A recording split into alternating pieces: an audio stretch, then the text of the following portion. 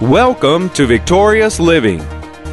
That if I don't fill my mind with the Word of God, the flesh can have influence on me.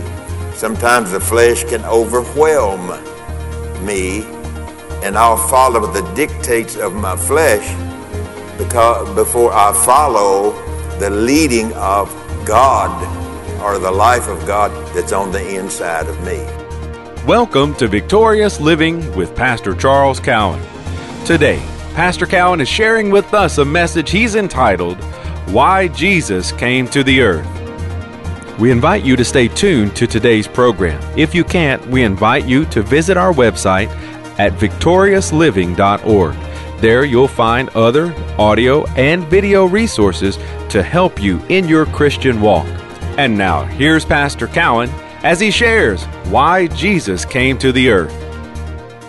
This is the body that must be sanctified. Now, we've all looked at, I don't know if you have or not, I have always looked at sanctified, meaning the life of God in me. Well, certainly it is a set-apart life from. But sanctify, basically what he's talking about here is sanctifying our flesh unto God. Separating our flesh unto God. Now that's what Jesus did. He separated himself unto God and brought his physical body into subjection to the life of God that was on the inside of him. So he never committed, even when he called them, what did he call them one time? A bunch of what? Vipers or something like what? Vipers. And you know, if I called you a viper, you'd probably get mad at me tonight. Probably.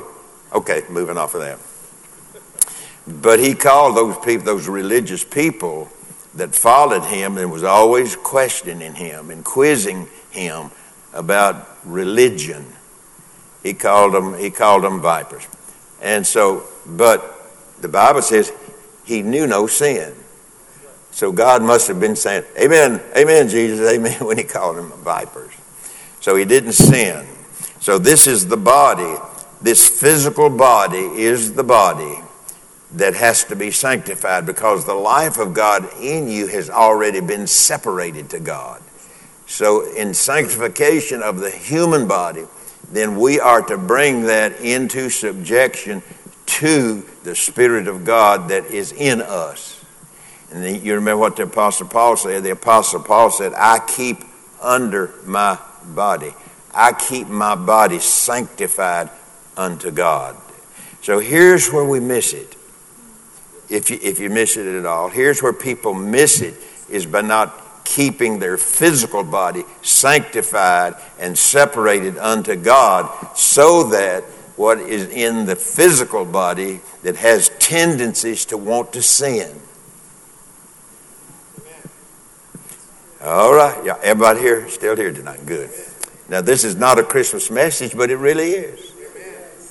So the physical part of us is a corruptible, destructible vessel in which we live, and it is subject to corruption. It is a corruptible body in which we live. Now what are we to do? We are to bring the physical body and its cravings and its desires and its susceptibility to commit sin, we are to bring that into subjection to God who is in our spirit by obeying the Word of God that we plant in our spirit. Amen. So here's the point, that if I don't fill my mind with the Word of God, the flesh can have influence on me. Sometimes the flesh can overwhelm me, and I'll follow the dictates of my flesh before I follow the leading of God or the life of God that's on the inside of me. So when he talked about sanctification here, he said this body, this is the body, the flesh body. It's the body that must be sanctified or separated from the tendencies of their flesh, hence the battle that the Christian faces. And so, I don't know how you think about that, but I think, that Jesus came to show us God, and in his human body, he showed us how to live before God and how to separate our flesh unto the pleasure of God instead of the pleasures of itself, of the human body. How many know you got some pleasures? How many of you know you've got some other stuff going on in your physical body? Too much to mention. Going on. Now, let's look at this phrase here tonight. Does not, this is in the verse that we read, does not commit sin. And so if we don't understand the scripture about sin and what sin does to us, and we don't understand what sanctifying our body in the presence of God, this human body, we're going to ever be under the whims. How can I say? We'll ever be under the tendencies of wanting to do what's wrong at the wrong time or at times. Amen. That's the flesh. Did you ever get mad? You have. We all got mad. You ever get mad and get upset? That's not your spirit. That is your flesh. Now, you can't say that the devil made you do it. You're not Flip Wilson. And that one of his sayings said, well, the devil made me do it. That's not true, because the devil can't make us do anything without our permission. So if you sin, it's not because that the devil made you do it. The devil may tempt us to do it. But if I do it, it is because I make a decision to do it. And sometimes we make split decisions at the moment. Amen. Wow. Okay. So now let's get back to this. He said back here, let me get it right. Whoever is born of God does not commit sin.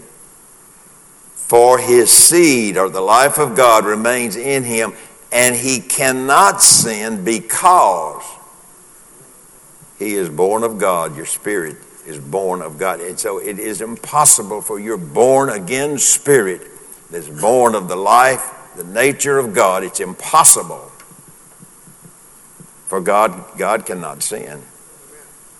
So let's look at this moment. Does not, he said he does not, he's born of God, does not commit sin.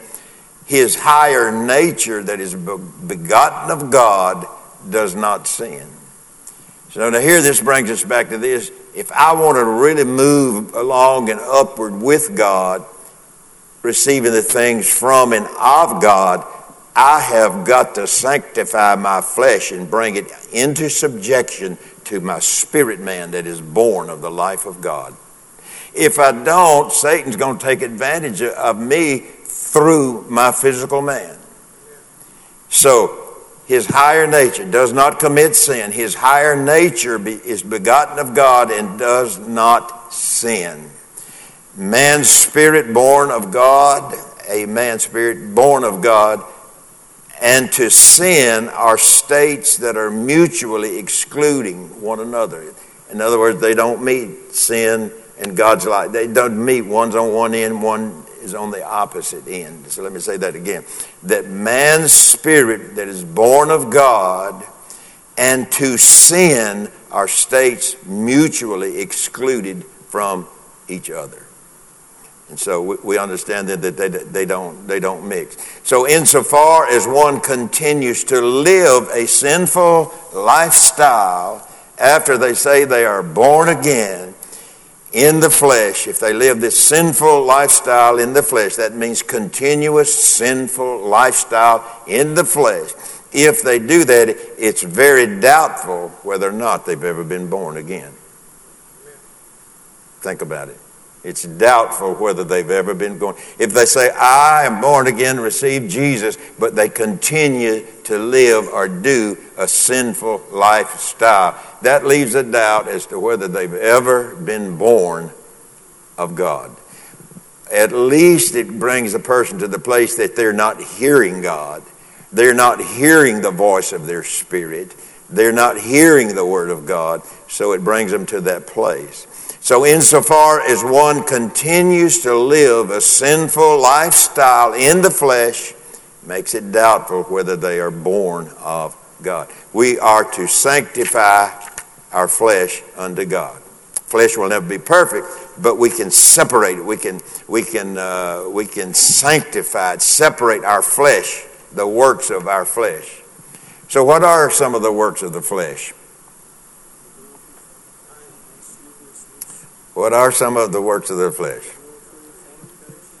I got Brother John the Methodist down here on the front row. What are some of these things? And you know what? It's a shame. It's an absolute shame for somebody to say, I'm a Christian and live this way. Me included. It's a shame. Okay, what are some of them? Adultery, fornication, uncleanness, lasciviousness, idolatry, witchcraft, hatred, variance, emulations, wrath, strife. Lord of mercy, that's too much, John. Now think about that. He's reading off all of the works of the flesh. Those things have to be brought into subjection to your spirit person. Now if you're not paying attention, these things are not to your advantage. They're to your disadvantage in life. Okay, enough said.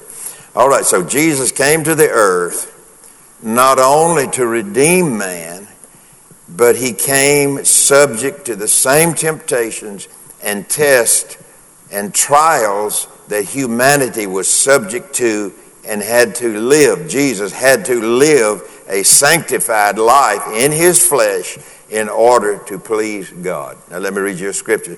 St. John chapter 8, verse 29. And listen to what he says. These are the words of Jesus. And he that sent me is with me. Who sent him? God. He said, he who sent me is with me. That's God. Now who's in you? The same God that sent Jesus.